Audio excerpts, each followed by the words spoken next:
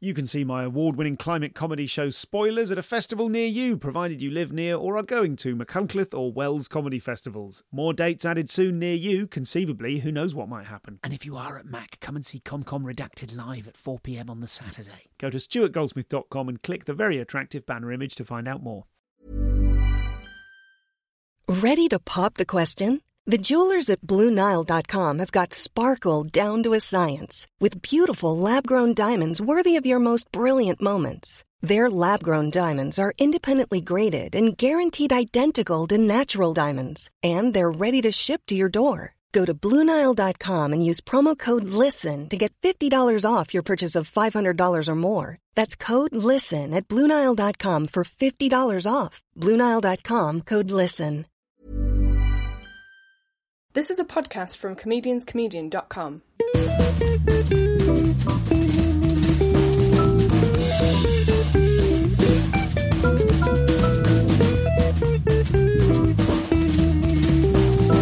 This is the Comedian's Comedian podcast.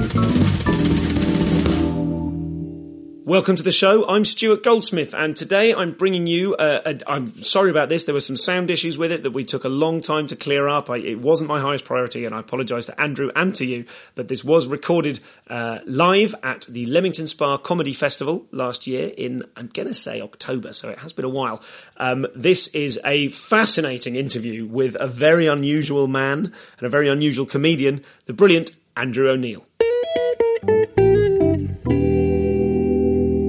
For people listening at home, or maybe there are people here who don't know what it is that you do or what you look like, you have several looks, and you're in a more boy-y one tonight.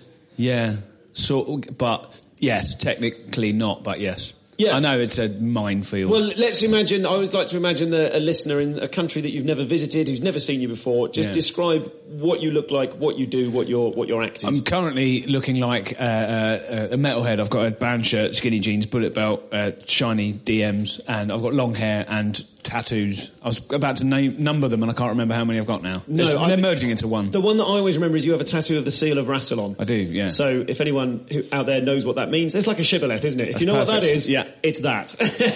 So, okay, and what's the meat of your act? What sort of comedy do you do? I think the one word I would go for would be silly. Okay. That's pretty much my target above all. But when I was growing up and was a massive comedy nerd, and I had really Catholic tastes in comedy. I pretty much like anything that was comedy. So whether that was Smith and Jones or Monty Python or Blackadder, pretty much anything that was comedy. Bobby Davro, anything like that. All the really crap ITV stuff. I hoovered it all up, and then I wanted to be like a sketch comic because I was obsessed with Python. And then I saw Eddie Izzard doing sketch comedy in the form of stand-up. I went, I can be a stand-up. There were other parallels with Izzard as well, but sure. I thought but then I couldn't decide whether I wanted to be more like him or Harry Hill or Bill Bailey or Bill Hicks.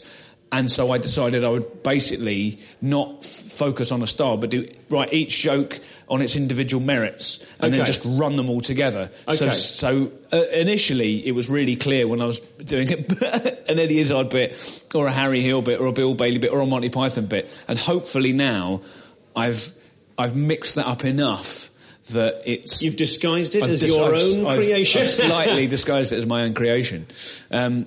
So in terms of, that's why what style I do songs, and I do illustrate little sketches, and I do some sort of political stuff, more personally political now. But then the idea is I run it all together, and when I'm ordering my set, they all have to be sort of riffle shuffled together in order that if I'm doing too much silly stuff and then too much straight stuff, it feels weird. Okay, so you like to have a big mix of different styles within an hour? Yeah, and it sort of, it began consciously, and now it's completely just how I write comedy anyway, so... Okay. Basically anything I can think of that's genuinely funny will go in, and I just have to find a place for it. Okay. And your the show I was listening to on the way up, which is available on YouTube, is called Occult Comedian. Yeah. And I never know where the stress goes in that word. Is it occult or occult? I usually go for occult because the idea was it was a pun on cult comedian. Lovely. With magic stuff, basically there are a load of people that tell you you're pronouncing it wrong, and they're idiots because there's no right way to pronounce it anyway. Okay. So. Like Latin. Yeah, okay. Absolutely like Latin. Yeah. Okay. So you're just to sort of complete the picture. Like you've done a show called Heavy Metal. A history of heavy metal. Yeah. You've done Occult Comedian. Yeah. You look like you've got a huge tattoo of I'm assuming it's a kraken. Yeah, it's Cthulhu. Oh, it's Cthulhu. Okay, yeah. so you're not a kraken. No, sort of. A bit kraken. Yeah, it's Kraken-ish. It's definitely it's Kraken-esque, yeah. Yeah.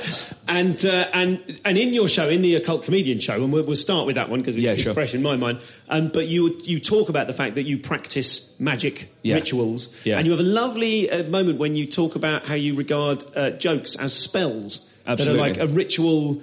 Well, you explain it. A joke is a spell to make people laugh.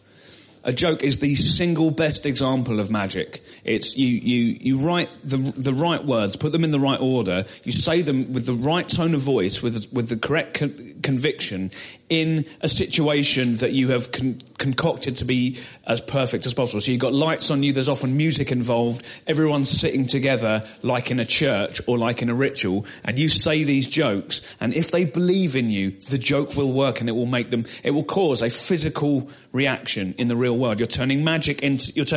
Magic is essentially pretty much turning your will into something in the real world, and it's the line between kind of thought and language and the physical world. I mean, I'm loving that this is getting very esoteric very early on, but that's fine. Comedy is magic, and pretty much magic is comedy. The way you sit and literally write a spell. The words, if you get it wrong, the spell won't work. So, from the point of view of someone listening to this who is, say... Rational. What I want to do is sort of unpick which elements of this are metaphor and which of them do you actually mean as. When you say in your show, I practice magic, from your description in the show before, it sounds like what you call magic, other people might call visualization or NLP or something like that. Yeah. What are the differences between those two things and what you mean as magic?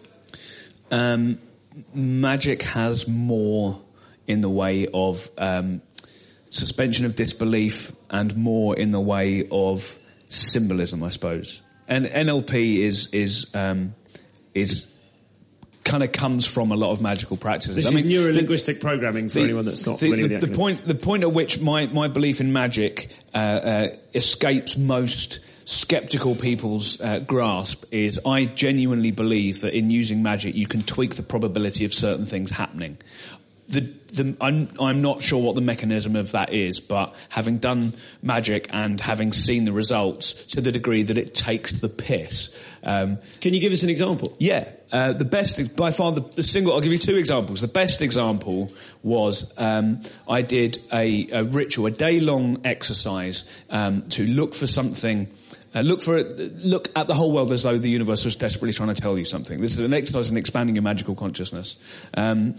And I did it first in my house, and the first time you do it, you're supposed to do it alone, and you look around you, and so you look at the pattern in the, in the window opposite you, the number of bricks in a chimney, stuff like that. And it doesn't mean that there is magical meaning everywhere, but it also does, because you put that meaning in. So you're looking at something and you inhabit it with your own consciousness and you make the magic happen in it. I did it at home, got nothing, was expecting results, didn't get results. What you're then supposed to do is go on a long, aimless journey. Instead of doing that, I went and did a gig. I was there with my wife and my sister-in-law. Did the gig, not a huge amount happened at the gig. On the way home, I was telling them that I had done this exercise and hadn't really seen anything. There was loads of stuff I started noticing, like the number of magical words that are around everywhere, which doesn't mean that magic is real. It just means that magic has had an influence. So today's Friday, that's Frigg's Day, that's named after a Norse goddess. The days of the week are magical. An awful lot of our language is influenced by magic. and esoteric stuff. So I noticed all this stuff, didn't really mean anything. I then got on a night bus, the N29 night bus. I sat next to a sort of massive West African guy who was staring intently out the window. And he turned around to me and said, "Do you believe in God?" And I said, like, "What? No." He goes, "Okay." And he looked out the window. I thought, oh, he's a God botherer and I've offended him. And he goes, "You don't believe in God?" I said, "No, sorry." He said, "What do you believe in?" And I said, "Well, I believe that blah, blah, blah, certain things, blah, blah, blah, wishy-washy, blah, blah, blah, And then he said, "My name is Omen." Now, that's taking the piss already. If I'd made this story, if you'd put that story in a sitcom, people are going to go, well, yeah, all right. Right, literally the day that you start doing this exercise, you meet a guy called Omen. That's not a sign. Okay, right. And my brain is like, rationalise, this coincidence is fine. And then he said, "My name is Omen, 666. Why did my mother give me this name?" And I said, "I don't know." And he said, "But it could be a good thing, Omen just means a sign." Oh, and that's when I made the connection. Because before then I was just thinking nutter on night bus. So what you're saying is you tried, as a magical experiment, you basically asked the universe for a sign. Yeah. And then hours later someone walked up to you and said, "My name is Omen." Yeah. Okay. And then tried to hand me a Celtic cross that had 666 and the knot work and said, "This is for me, you have this." What he also said was, when you're in the park and you tell a woman your name is Omen, tell me about it. This happened in London. There's quite a lot of lunatics in London, for sure. And on night buses, one might surmise that's a more likely place to find... Absolutely. So, but you didn't believe it to be coincidence? It starts to stretch my notion of what a coincidence is and what something a little bit more significant is. Also, bear in mind, there were two witnesses to this story as well, my wife and her sister. They saw the whole thing. Sure, no, I believe that. I can certainly believe that happened. That is also something that, is worth adding to the story. And to this day, I don't put a huge amount of significance on that single event. I'm just like, that was cool, that was weird. You start to talk to people who take magic seriously and they go, yeah, exactly that sort of thing happens when anyone starts to take magic seriously. Is that not in the same way that, and I don't know if I want to get into this bit yet, but let's do it. Go on, let's stay with it. Is that not in the same way that, say, and I know you're quite irreligious, you're anti-Christian in that show that you did in Occult Comedian, you refer to Christians as retarded. Yeah. And, you're very sort of staunchly anti-Christian or anti-religion. Do you not think that people who are Christian might have had similar sorts of experiences where they decided whether or not to believe something was a coincidence or something was a test of faith or whatever? Yeah. So what's the difference between your experience and theirs? Because mine isn't a faith. This is basically what I have is a collection of experiences that I now put down to. Now I reckon that there's an ability to tweak the possibility of certain things happening. But isn't the fact that you're using the word reckon there, isn't that like interchangeable with I believe that? No, because religion is faith first, and then you put everything together. All this stuff changed my mind. And I still now, when I hear 99.9% of anyone telling me I did magic and this happened, I went, yeah, that's not really how that works. Also, in the year I did Occult Comedian in Edinburgh, me and my friend Al did a show called Andrew O'Neill's Probably Massively Inadvisable Occult Experiments, in which we got a group of people to do almost exactly the same thing I did, but we did a load of ritual stuff in it. And people told us, and we said, just go away, go into the world, and within 24 hours, something will happen, tell us what happened. And some of it was really, really cool, like a guy who'd lost all his money and was massively hungry, couldn't afford food. Someone had put a lunchbox full of food on his doorstep that he found on his way home. Someone else told me that they couldn't find their charger and then they found their charger. And, and there was a plug socket on the train and I've never seen those before. Yeah, that's not really... So what I'm saying is, right, I'm not saying that this thing that happened with Omen proves that magic works. I'm saying that I've done, every time I've done magic, I think except one time, I've got a result that I can put down as a positive. And I don't feel the need for anyone else to believe that. I don't know to what degree I believe it. That's another important thing. I just kind of go, cool, magic seems to work. What I mainly use magic now for is writing and exploring my own headspace, rather than doing stuff there's something a bit kind of, I don't know, gauche about doing stuff in the real world. Oh, well, I was going to say, this does sort of beg the next kind of blunt question. If you've got magic powers, why aren't you rich and or famous? Because everyone's got magic powers. But you are, but not everyone performs magic rituals. I mean, I am rich and I am relatively famous. So, I mean, in the grand scheme of things, I am rich. In the grand scheme of things, I am wealthy, and an awful lot of my ability to produce wealth, i.e., earn money, comes from my magical practice. But you say everyone has magic powers, but a very small number of people actually perform magic rituals. So isn't that the same as? I mean, isn't that the same as sort of if everyone could do it, then what does it mean? Yeah, but everyone can do it, and what it means, and a lot of people are doing it. So people say, for example, why don't you do magic to win the lottery? Okay, everyone else is doing that as well. Trust me. I see what you mean. They might not be lighting candles and turning in circles, but they might be really wishing to win the lottery, and that amounts to the same thing. Is what you mean? So isn't magic then the same as sort of hoping for something? Yeah. Okay. And I don't give it any more weight than that. It's just hoping for something in a really specific, focused way. Is this like what is Noel Edmonds? Does he write little things on his? Was that universal? On his hands? Cosmic ordering. Cosmic ordering. But there's and again, I don't think there's anything supernatural or unscientifically provable or investigatable about this stuff. You know this. The most positive people in the world seem to have better lives than people who are really negative. Definitely, absolutely. And if all magic is a way of turning yourself into a sort of optimistic person, then fine, that's the way it works. That's the mechanism through which it works. Is it basically then sort of sexy religion? Yeah. No, because it's not religion. It's like being a Christian, but kind of cool, and you get to dress in black. Because it's not a set of beliefs. Some people's religion simply a set of beliefs? No, I'm saying that, they are, but religion is religion comes from the same root as the word ligature. It means to bind together in one belief. Mm-hmm. That's what religion means.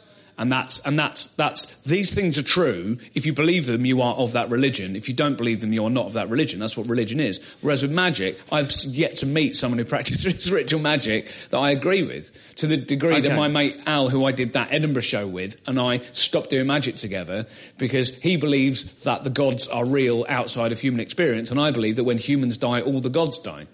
So,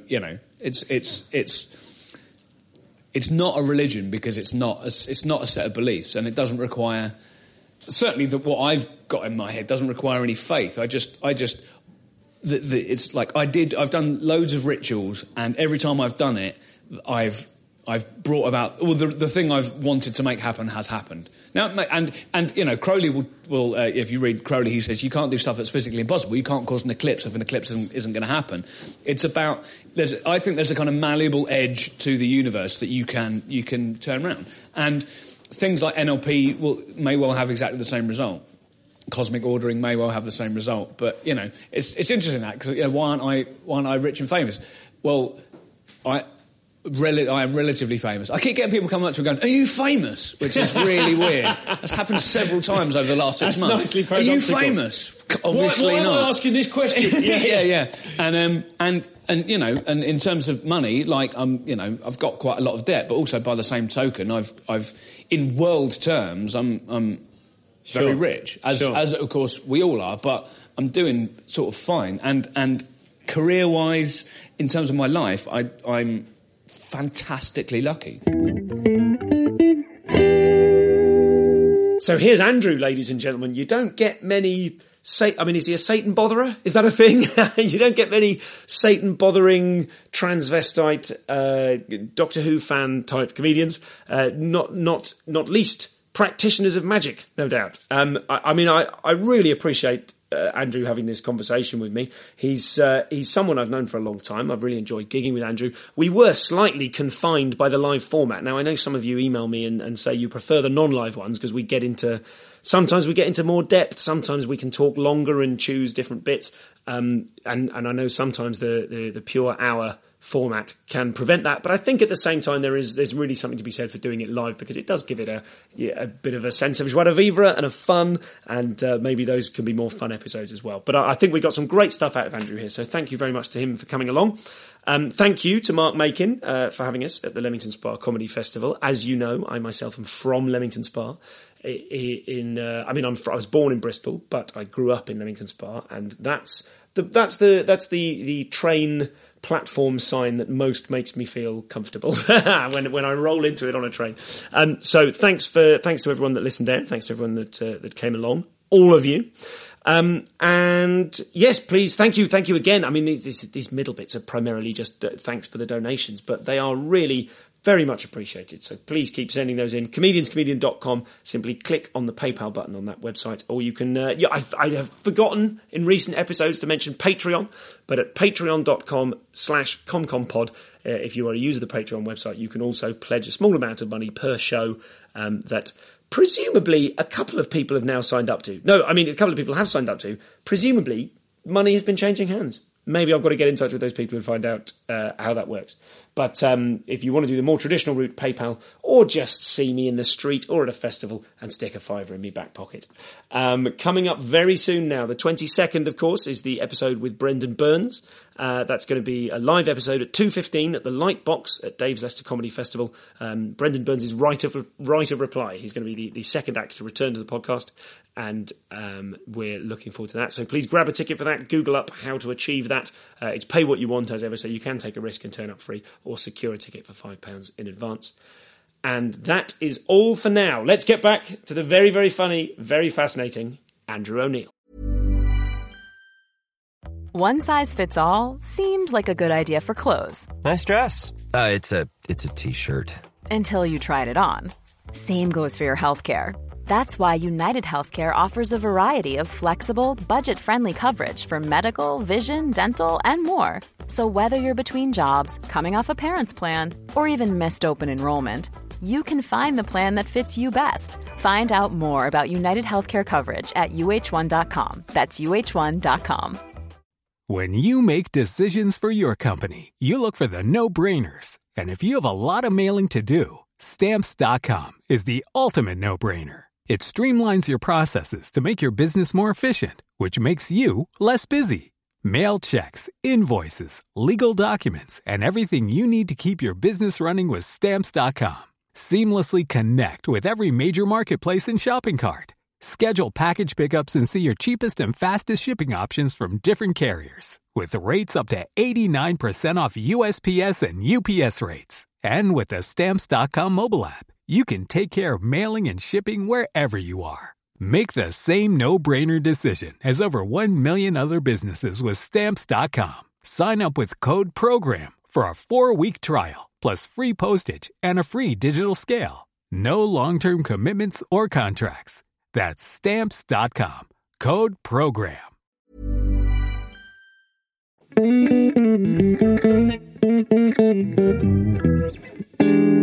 Let's talk about your career. Let's talk about comedy. Where are you in comedy at the moment? What's going on for you at the moment? I'm currently writing a Radio 4 show. I've got a 2-part Radio 4 show commissioned, which is about gender and sexuality, and I'm developing a TV show with in-house with the BBC, and I make a living doing tours, and I'm touring my history of heavy metal at the moment, and I do club gigs, and I always feel like I've got a foot in both camps, the kind of club comic camp and the sort of Edinburgh sort of art centre sort of camp, and I'm very happy being both, because I want to be a really reliable comic as well as being odd. Yeah, interesting. Okay.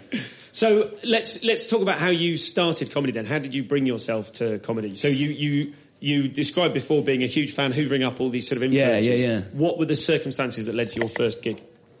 I went to a lot of comedy with my ex, and do you remember Ivan's Comedy Gaff? Yes, I do. On Rathbone Place. Yeah, we used to go there a lot. And I remember saying to people at the time, it's brilliant. Like, the comedians outnumber the audience. It's great. And now that's like, that's it's nightmare fuel. But, it was, and it was a great, and saw people like Paul Foot, who I just immediately thought was an utter genius. And, saw Eddie Izzard live, saw Bill Bailey live. And I think at that point I'd already been saying for like 2 years, maybe 3 years, I want to do comedy. Were you a funny kid at that point? Were you a funny... It was the single most important thing. I didn't really care if people liked me or not, as long as they thought I was funny. Okay. And in social situations, I'm sure I was just, intolerable. Just in any social situation, it would be I would just have to try and make everyone laugh. What was your school life like? What sort of school did you go to? And were you dressed in black at the time? Were you like a young goth? Well, I've probably been a metalhead since I was about 14. I was very lucky. I went to a boys' school, a grammar school, which is sort of like, it's a state school, but you have to pass the 11 plus. And I had a really tight group of mates who I'm still friends with. John, Charlie, Dave and Martin were the main four guys. And we were constantly trying to make each other laugh. And around the age of 15, 16, I started using my brother's camcorder to make films and sketches and stuff. I filmed my mate Martin on the toilet just holding things up and then editing it. So it'd just go, sprocket and melon. And, we found that hilarious. And it's the sort of thing that people do. I think now it's kind of YouTube would do it, but we were... Pre-YouTube? Yeah, very much pre-YouTube. And I've still got the videos and no one's ever seen them. So lots of sort of stupid sketches and stuff. And then I went to university because I did film studies at uni because I thought I wanted to be a filmmaker. And then it became obvious that it wasn't the filmmaking part of that I was invested in. It was the comedy part. So, but yeah, Seinfeld doesn't he? Everyone's funny when they're a teenager. And it's true, but that's because people play more when they're teenagers. You see teenagers dicking about on buses and stuff in a way that adults don't. But we do it in comedy clubs and, So yeah, I have always considered myself really funny. And then I started doing comedy and realised I wasn't as funny as I thought. And then, was that painful? How was that to sort of... Well, my first... When you say that as a kid, it was more important to you to be funny than to be liked. Yeah.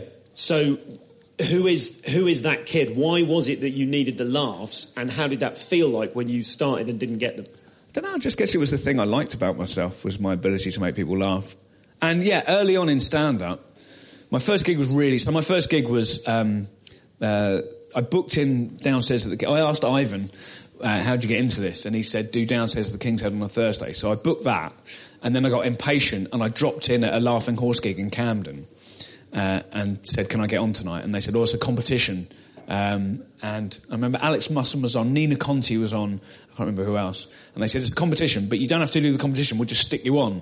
And I had about 5 minutes material, and I did it in about 3 minutes. And I got laughs, and it was a really enjoyable experience. And this was when you say people like Nina Conti, these are your contemporaries. They were also competing they're like my at peer an group. open spot level. Okay. And it was January the 16th, 2002. And I got laughs, and I got a round of applause, and I went away going, I can do this. And also, having been in bands for a long time at this point, I've been in hardcore punk bands, and I'm, I've been a musician for a long time, and I have to work much harder at music than I do at comedy to get to like a kind of average level, I suppose. And I did that first gig and just went, right, yeah, this is it. And it was just really obvious that this is a thing I should do. And then my second gig, because I didn't do any work, I'm like, I can do this. And then my second gig at the King's Head. I think that's a fairly common second gig was dreadful. And also my second gig, I had a joke saying the reason that unemployment is so high within the zebra community is that they can't get jobs in supermarkets because they keep scanning themselves. And at the second gig I ever did, I was on second, this is King's Head, and the guy on first went, if they sold zebras in supermarkets, you wouldn't need to put a barcode on them. Yeah. And I thought, he couldn't possibly have seen me do that joke and then do it then, which has actually given me the lesson ever since then of actually people usually aren't ripping you off on purpose. It is usually a coincidence. But yeah, and then so I went, oh right, I've got to drop that joke. And then I kind of panicked, and then I went on and died on my arse. But I had a few booked in then, and I kept going, and then I think the next one was quite good, and then the next one was terrible. And I spent about 2 or 3 years working out how to do comedy the way I want to do it and be kind of reliable at it. Okay. It took me a long time. What's different about your style now compared to what it was then? Is it just you're saying that the influences are less apparent? Yeah, it's definitely more me now. Do you have any gags now that you've held on to for years? Have you got any old favourites that were good enough then that have stayed with you? I've got a little bag of bankers that I keep on my belt. And probably the oldest probably the oldest joke I still do would be just stuff about getting shouted at. Because I used to have bright red hair, and I had matured about that. And you know, I've often encountered aggression on the street for my appearance. Less as I get older, I found, but or possibly just doing this better. That's another element to it. But yeah, so probably the "Oi mate, you look like a fucking woman," and then me replying, "Fuck me, your mum must be ugly." That's. I remember when I came up with that, and I'm like, "Oh, this is good," because that means that when they're sat there thinking I look weird, I can acknowledge that I know I do. Yes, which is such 101, but I never did a comedy course and wasn't taught the formula. You know, I used to do a joke of, I know what you're thinking, Richard O'Brien's let himself go, and the joke being that I look nothing like Richard O'Brien, but unfortunately the audience don't know that that's a joke that I'm subverting. I think that is one of the chief things that I get frustrated watching open spots do. And I've seen newer comics preface a joke about what they look like a takeoff of the concept of a joke about what they look like by explaining what a lot of comics do amazing. They come on and they do a joke about who they look like. Wow. Right? Everyone got that? This is my joke about how I look like and how it's different to that. I was thinking the other day about how much information have I gleaned only from hearing it within stand-up. Because I've got a joke at the moment about when Jeremy Beadle's tiny little hand makes it feel like he's getting a hand job from someone far away. And it's in a list of facts. And it's sort of incidental, and it doesn't really matter how well it goes because it's in a list of a load of things. But I don't think I've ever heard of that. The concept of using your left hand to have a wank so it feels like someone else is doing it, or sitting on your hand till it goes numb. I'm not sure I've ever heard a reference to that outside of stand-up comedy. That's a really interesting point. But I've been doing stand-up for 12 and a half years, and I've been obsessed with stand-up for about 20 years. So a huge amount of my information comes from comedy. I think a lot of my political attitudes come from watching alternative comedians in the 80s. Yeah. There are certain kind of core values I won't ever be able to let go of, in the same way that I could never wear flares. Right. Because I grew up in the 80s. Yeah, Similarly, absolutely. I could never vote Tory because I grew up in the 80s. Yeah. And that's my kind of political consciousness was programmed there largely by what I was hearing in comedy clubs. So let's take that as an example then. If you are taking in a lot of information from comedians, what does it mean to you to be alternative? If you're an alternative comedian, what does that mean to you when you exist as a comedy fan inside a world where being a comedian isn't an alternative? It's a base level.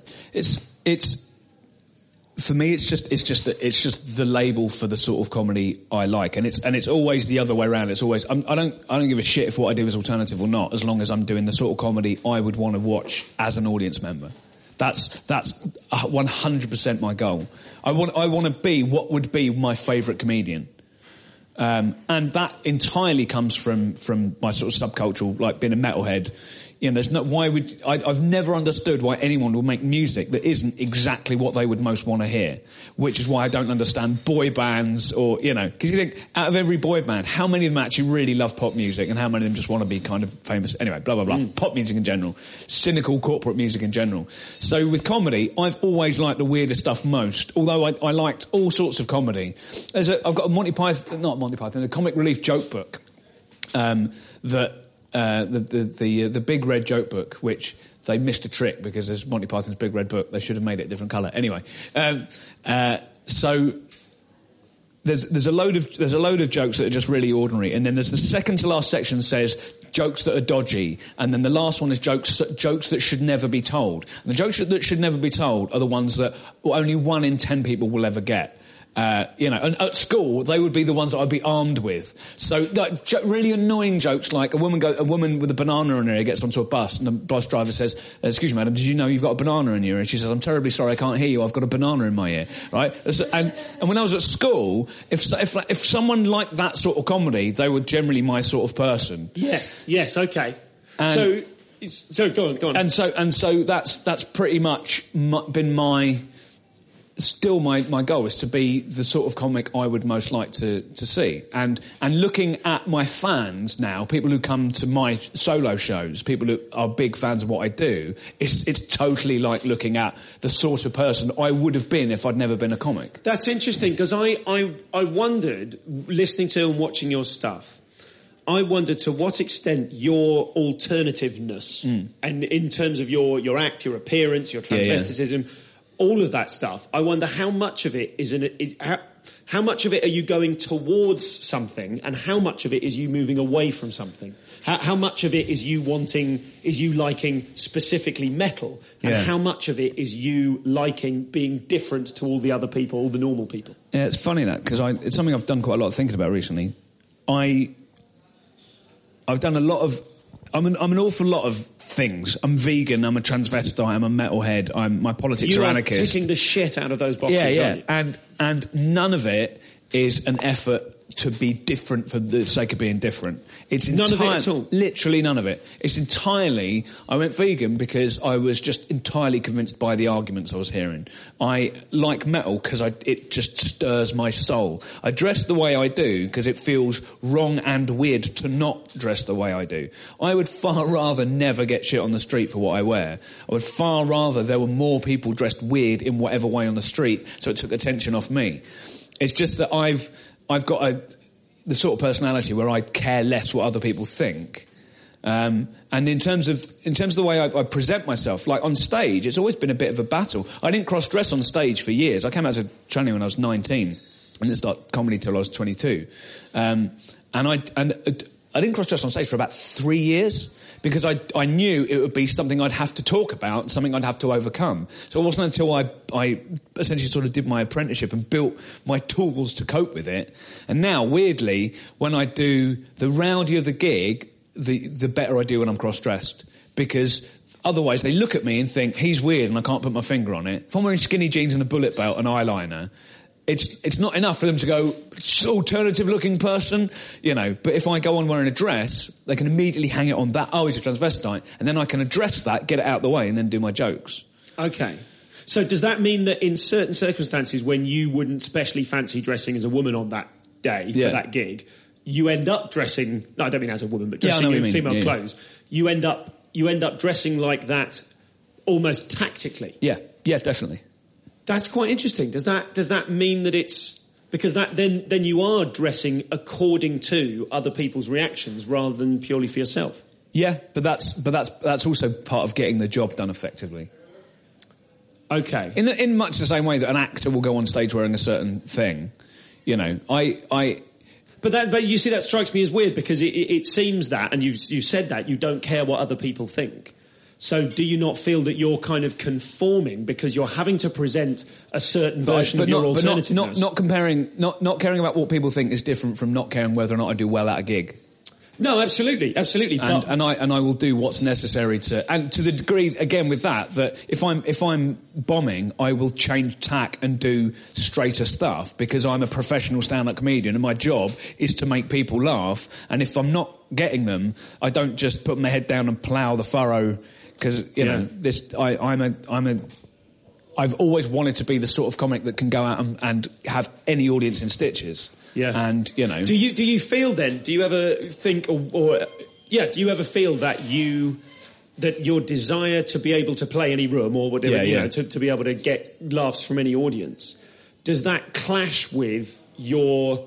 respect for that audience? Because there must be in certain rooms you might play a room that is full of the sort of or contains some of the sort of people that would shout shit at you in the street. 100%. And there you are tap dancing away trying to make them laugh in order to go, I've achieved my goal of being a comedian. But there's also there's a wonderful feeling of getting those dudes on board with what I do.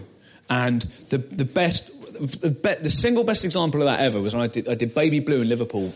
Must have been 5 years ago, and it was a hostile crowd, a really like dressed up Liverpool Saturday night. The women dressed like way more like drag queens than I would ever look, you know, like proper shimmery, massive hair, loads of makeup, amazing shoes. The guys all in short sleeve shirts, jeans and smart shoes, all with shaved heads, walking in, looking at me with disdain as they walk in. And then I went up on stage and did my weird stand-up wearing a dress and just and won them over, and then there was literally, on this one occasion, a small queue after the show of Scouse blokes wanting to go, hey, we walked in, we weren't sure, but like, they was all right, fella, you're funny. And they were like, and the satisfaction of being able to be who I am and being able to be as odd as I am, and have them go, oh, okay, I get it. No, you're all right, actually. Yeah, is a cool thing to be able to do. And yeah, if I wasn't doing comedy, I wouldn't have that, that requirement to get them on board. Like with my band, if people don't like my band, I'm not going to do anything different about it to win them over. But with comedy, I will, out of the jokes I've written, which are all still my jokes, they're all still me. I haven't got any jokes, we'll never do a joke I don't like. So it's just a case of using that one rather than that one and then getting them on board. And then usually when I've got them on board, I can go a bit weirder anyway. What areas of comedy are there that you feel you want to have more of a grasp on? If there's certain areas within which you go, yep, I've got that nailed, I'm expressing myself how I want to like that. What things do you wish you were better at doing? Politics. I've always felt that, because my stand-up is generally really silly, and my political views are quite extreme from as far as most people's sensibilities are concerned. Yeah, I am an anarchist. I do fundamentally believe that the state is one of the state and concentrations of power, whether that's corporate or whatever, are harmful, and that stuff is so far outside of the normal debate that it's very hard to be funny about it. Like, to be properly funny about it, without selling it out to any degree. And have you tried? Have you attempted to do that? Early on, but it was always just a kind of, I'd talk at length about politics in detail, and then I'd undercut it with, that's 50p please, mate, Yeah. And it's a very sort of, talking about dense subjects in comedy 101 thing. Bill Bailey does it very, very well. Russell Brand does it with a bit more flair, but beyond that, I don't know, it's quite tricky, because with genuinely making political points, what you essentially have to do is you have to show the audience an idea that they might not necessarily disagree with, and might not necessarily agree with, and then show them that they're actually wrong, or that you are right, while making them laugh. So, blah, blah, blah, this is why the Tories are crap, and have you ever looked at it like this? Oh, yeah, and that will usually be what causes a laugh. But for me, I'm like, yeah, you guys are all having the wrong argument. It's not left versus right, it's power versus no power, and you need about half an hour of explanation before you can even get a handle on what my politics are anyway. Noam Chomsky talks about this a lot. He doesn't do telly very much because telly works in sound bites. What he has to say isn't part of the dominant narrative. So, he nearly always starts with but the argument we should be having isn't whether or not we should bomb Iraq. It's, the whole geopolitical situation around our ownership of stuff in the Middle East. Look at it from outside the box. So yeah, and I think anyone listening at home will now have a really clear idea of why of how I don't make politics funny. And I do a bit of it. I do like a little bit of stuff about veganism and a little bit of stuff about probably all my politics now will be gender stuff. And basically pretty much going on wearing a dress and going, this is all right, isn't it? And people go, actually, yeah, I suppose it is. And that's a lot easier because the arguments are just really easy. Why can't men wear skirts? Oh, yeah, no, you're right. Because it's like with homophobia. If transphobia and homophobia, if you shine a light on it, it just withers and dies. Almost no one who's homophobic is genuinely against people being gay. They are just shoring up the cultural norms, and in order to gain status or whatever. But if you actually say, but what is actually wrong with it? And they'll go, oh, well, God says it's wrong. Okay, well, if we blow that argument out of the water, what's still wrong with it? I don't know. And they're just reinforcing cultural norms. So it's really, really easy to get people on board with cross-dressing. You just go, what's wrong with it? And they can't tell you, and then you go, see. But if you tell people what's wrong with the state, well, is there a mid-ground? Is there somewhere that... are you planning to move into those not really. areas? No. Not really, because, I don't know, I'm currently watching Russell Brand doing it and getting annoyed at him. From what perspective? Oh, just stop fucking telling people what to do politically when you've spent almost your entire career making shit pop culture and becoming a millionaire. It's like, it's not your place. Don't sell a book for 20 quid telling people not to be capitalists. Yeah. If he just needs to get his ego out the equation. You know, if you found out he was giving millions to the Green Party on the quiet, you go, oh, nice one, you know. But going, look at me, everyone, I've got the solution. Everyone goes, what is it, Russell? He goes, I don't know, but this is wrong, isn't it? Well, yeah, obviously, we've been saying this for ages, but now you're making yourself more famous as a result. He's putting his ego in front of it. It's really frustrating. I knew Russell early on, and we talked about politics when he just got out of rehab. And he saw me talking about doing that rubbish material on anarchism, and he said, we shall be friends, and we used to have lunch. And then I had a go at him for doing Big Brother's Big Mouth. So why are you doing a show like that? Big Brother is awful, and it's part of the toxic culture that people have been spoon-fed. You went, Andrew, I just need to be... Because he does... One of those people who uses your name a lot, Stuart. Do you know what I mean? Yeah. And he said, Andrew, I just need to be famous. I went, all right, OK. Bye then. Off you go and marry Katy Perry. So was he off your sort of friend list then? No, did absolutely you drop not. him as a friend Absolutely not. because of that? No, absolutely not. He just got very famous and I guess very busy and went off on his own direction. But coming back to your direction and what you want out of comedy, yeah. Do you, because you've kind of nailed your colours to the wall in terms of being alternative? Yeah. And you've appeared on Stuart Lee Presents. Yeah. And you're sort of recognised as you're apart from a lot of other comics. Yeah. Would you do something that was more mass? Like if Live at the Apollo came to you and asked you to be on that, would you be on that? Absolutely. Absolutely. Okay. Yeah, no question. I do find it sometimes frustrating in my career that my biggest aim is to be successful at doing comedy, you know, and being a really good comic and being a reliable comic. And the alternative thing, although it's given me a lot of advantages, there's often, like, you know, when I've done bits of telly, metalheads and goths and punks will go, oh, look, it's one of us. And you know, there's a little subcultural shortcut and they're more likely to listen to what I have to say and probably more likely to become fans of mine as a result. The flip side of that is things like I was literally told I was too weird to do McIntyre's Roadshow. Okay. And the frustration of that is, the single thing I'm best at in life is making rooms full of people laugh. And I'm quite reliable at it. But it's like a category thing. I know you're one of the alternative ones. You're more like, I think they're thinking you're more like him, you're more like him. But actually, I think if you cut through what I look like and what I'm talking about, I'm still just doing jokes. And I'm still just trying to find ways of being funny. The other stuff is just that I happen to be a massive weirdo in most people's eyes. And, you know, I'm still wearing clothes that I buy from shops. You know what I mean? I'm not painting myself green and walking down the road naked. I'm just...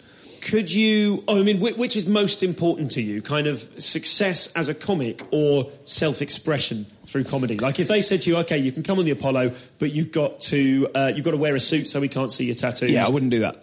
So you wouldn't make any concession to it? No.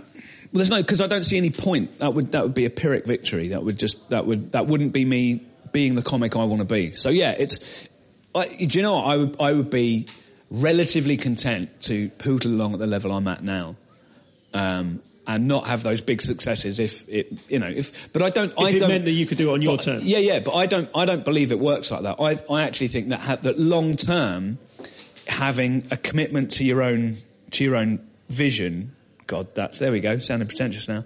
Having a commitment, but genuinely having a commitment to your own vision, as long as you're realistic about the bottom line is you've got to make people laugh, which is I'm always very conscious of, then I think actually long term it's a better way of going about things. And I think there's a thing, isn't it? Where, like, it seems that the way the telly end of things works is they approach the people who are most interesting. And the people who do very well in Edinburgh are often the most interesting people, quite often the most alternative. Like, you know, Sam Wills, the boy with tape on his face, is a really good example of this. Oh, what you did is brilliant. We've never seen this anything like this. And then they tried to develop a show with him, and then kept going, yeah, no, that's too weird. We're never going to sell that. Well, why did you go and approach him? Why instead don't you go to the weekend clubs and find the everyman comics who are really good craftsmen and get them to make your fucking TV show? Because if what you want is something we can sell to the masses, there's tons of comics you should be putting on telly. But if you want someone who's got genuinely original, interesting ideas, don't take them and then squeeze them through a different shaped Play-Doh mould. Like, We Are Clang, who live were one of the funniest things I've ever seen in my life. their TV show was rubbish, really rubbish, and it was like they just knocked all the corners off it. And what I wish would happen more often was what happened with Vic Reeves' Big Night Out, which is what you do is really good. Tell us what you want to do with it, and we'll make it, because that was really good. We'll give you 6.5 hours, 11 o'clock on Channel 4. Just do that, and get the best people in the industry to take that vision and put it on telly. Paul Foot should be given 6.5 hours, and just do it. Just even if it's just once, you know. But there always seems to be this really weird circular route where you become better at being an interesting comic, and then telly gets you, and then they push you back towards doing something that's acceptable by the mainstream. And comics wouldn't have gone on that journey. They would never have got the telly if they'd just wanted to be reliably funny. And I say just, there's you know, some of my favourite comics are people who aren't particularly interesting in terms of their style or content. They're just really, really good. Bob Mills is a proper down-the-line 90s alternative comic, and he's the funniest person I've ever seen doing stand-up. And, you know, and then Brian Gittins, who's incredible, they can't find a vehicle for him, when instead all they should be doing is, right, let's make something. It's a really odd circular route, and it feels like I'm about to embark on having those arguments myself. Because I'm starting to develop a thing. Because now you're developing stuff yourself, and you're feeling like you're going to need to fight for it. I've already had one argument on that. Just kind of, okay, well, we won't make it quite like that. Which, you know, I think if you work with good people, like Alison, who I'm doing my radio thing with, I think what I expected from BBC Radio 4 was, well, we can't do that. The only thing I'm not allowed to do is swear, really. Everything else is up for grabs. The stylistic things I'm doing, she's going, oh, yeah, cool, that'd be great. And she's also, you know, the feedback she's given me is spot on. Remember when I worked with Coogan? The 32 seconds I was on screen in Saxondale. Just listening to him and the director working through stuff and just going, these guys really know how comedy works. Yeah. Talking about having to trump a previous, you know, well, if you do that, the next joke you do has got to trump that one. And just talking about the mechanics on it on such a high level. And I just feel like, I don't know, everyone says TV should be braver, don't they? Everyone says that. But I think it's because it's true. I think it's because comics work for years at working out how to be funny. And then people who don't make comedy tell them that they don't know how to be funny. Yeah. And I think you probably get a lot of shit that way, but it's almost like everyone that's got a really, really good show will be able to make at least an hour's worth of good comedy for the telly.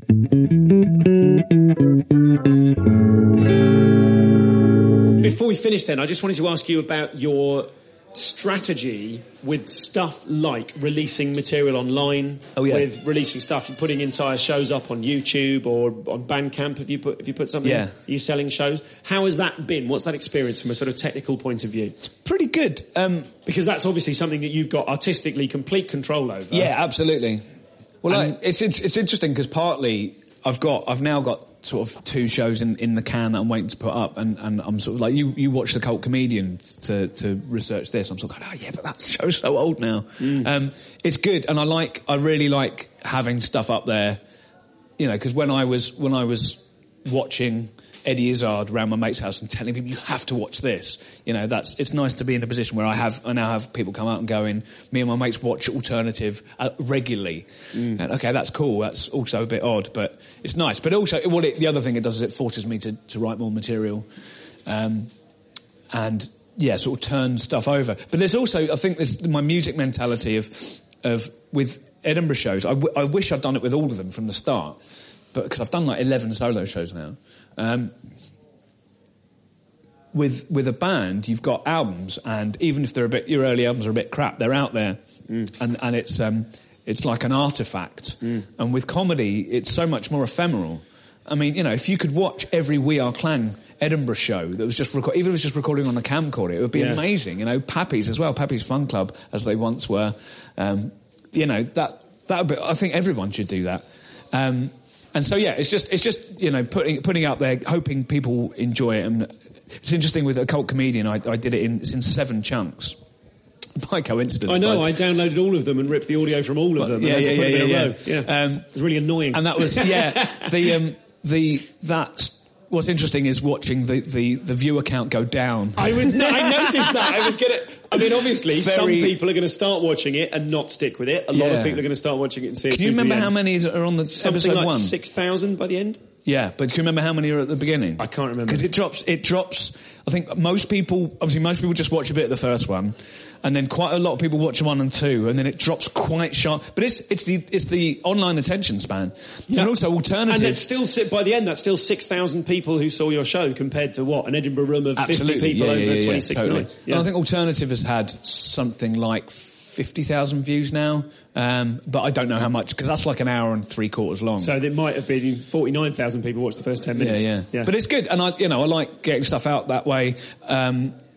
The metal show, which I'm currently doing, I'm probably not going to record for a long time, because I want to be able to tour that indefinitely, really. I've just done that with a live band, and it was an incredible experience. Listen, we must wrap up because you've got to run to a gig, but just tell me about the metal show, because that's still touring at the moment. The History of Heavy Metal is still on tour. I wrote it just with me, a guitar and a laptop, and so It literally is. Yeah, it literally is a history of heavy metal, and I start at the beginning and I go through to the present day, and then with jokes, with actual jokes. Yeah, it's probably the funniest thing I've written. And then I said, well, I clearly have to do this with the band, so I got my mates who are in a death metal band called Reprisal, and they learned. I taught them the songs, and we did it at the Highbury Garage in front of 340 people, and it was just superb. And so we're going to tour that show. Going to do it in all the metal festivals. With the band? You're going to tour with the band, yeah. Do all the metal festivals. Going to do it at the Garage again in Easter. And it was cool because, again, it's like, I wrote that show with my mum in mind. Every joke I wrote, I thought, if my mum I'm going to write this with a view to my mum understanding it. Because people come up and go, I didn't even like metal and I like that show. And I'm slightly getting bored of going, yes, that's the point. But it is. It's a show for people. It's a show for people that don't like metal. And it's a show to convert people's mums. Yeah, but if you do like metal, you will probably like it 5 times as much. And I think there's literally one joke in it that I then have to explain after the laugh has died. Because there's a joke about Dave Mustaine from Megadeth. But then what I do is I go, I don't want to leave anyone behind, but I don't know, I guess I'm probably an alternative comic who's got a sort of slightly mainstream sensibility. Because, like Bill Bailey is really, his comedy is weird and he is weird and he's huge. And Eddie Izzard, mind you, I think I used to think Eddie Izzard was more alternative than he actually is. But when he came along, we were like, no one does that.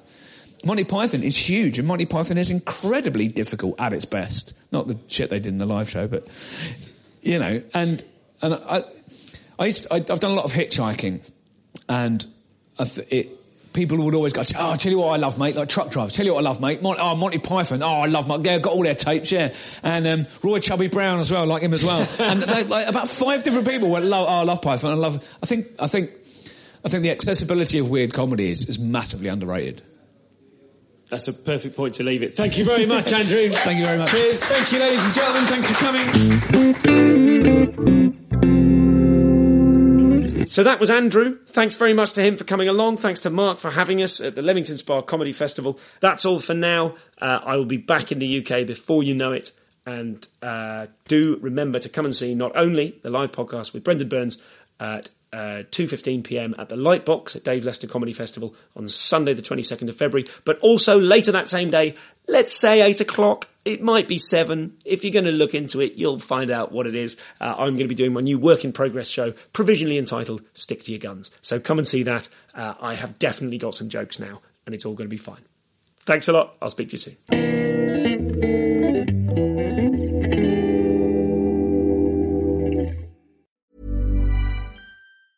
Even when we're on a budget, we still deserve nice things. Quince is a place to scoop up stunning high-end goods for 50 to 80% less than similar brands. They have buttery soft cashmere sweaters starting at $50, luxurious Italian leather bags, and so much more. Plus, Quince only works with factories that use safe, ethical, and responsible manufacturing. Get the high-end goods you'll love without the high price tag with Quince. Go to quince.com/style for free shipping and 365-day returns.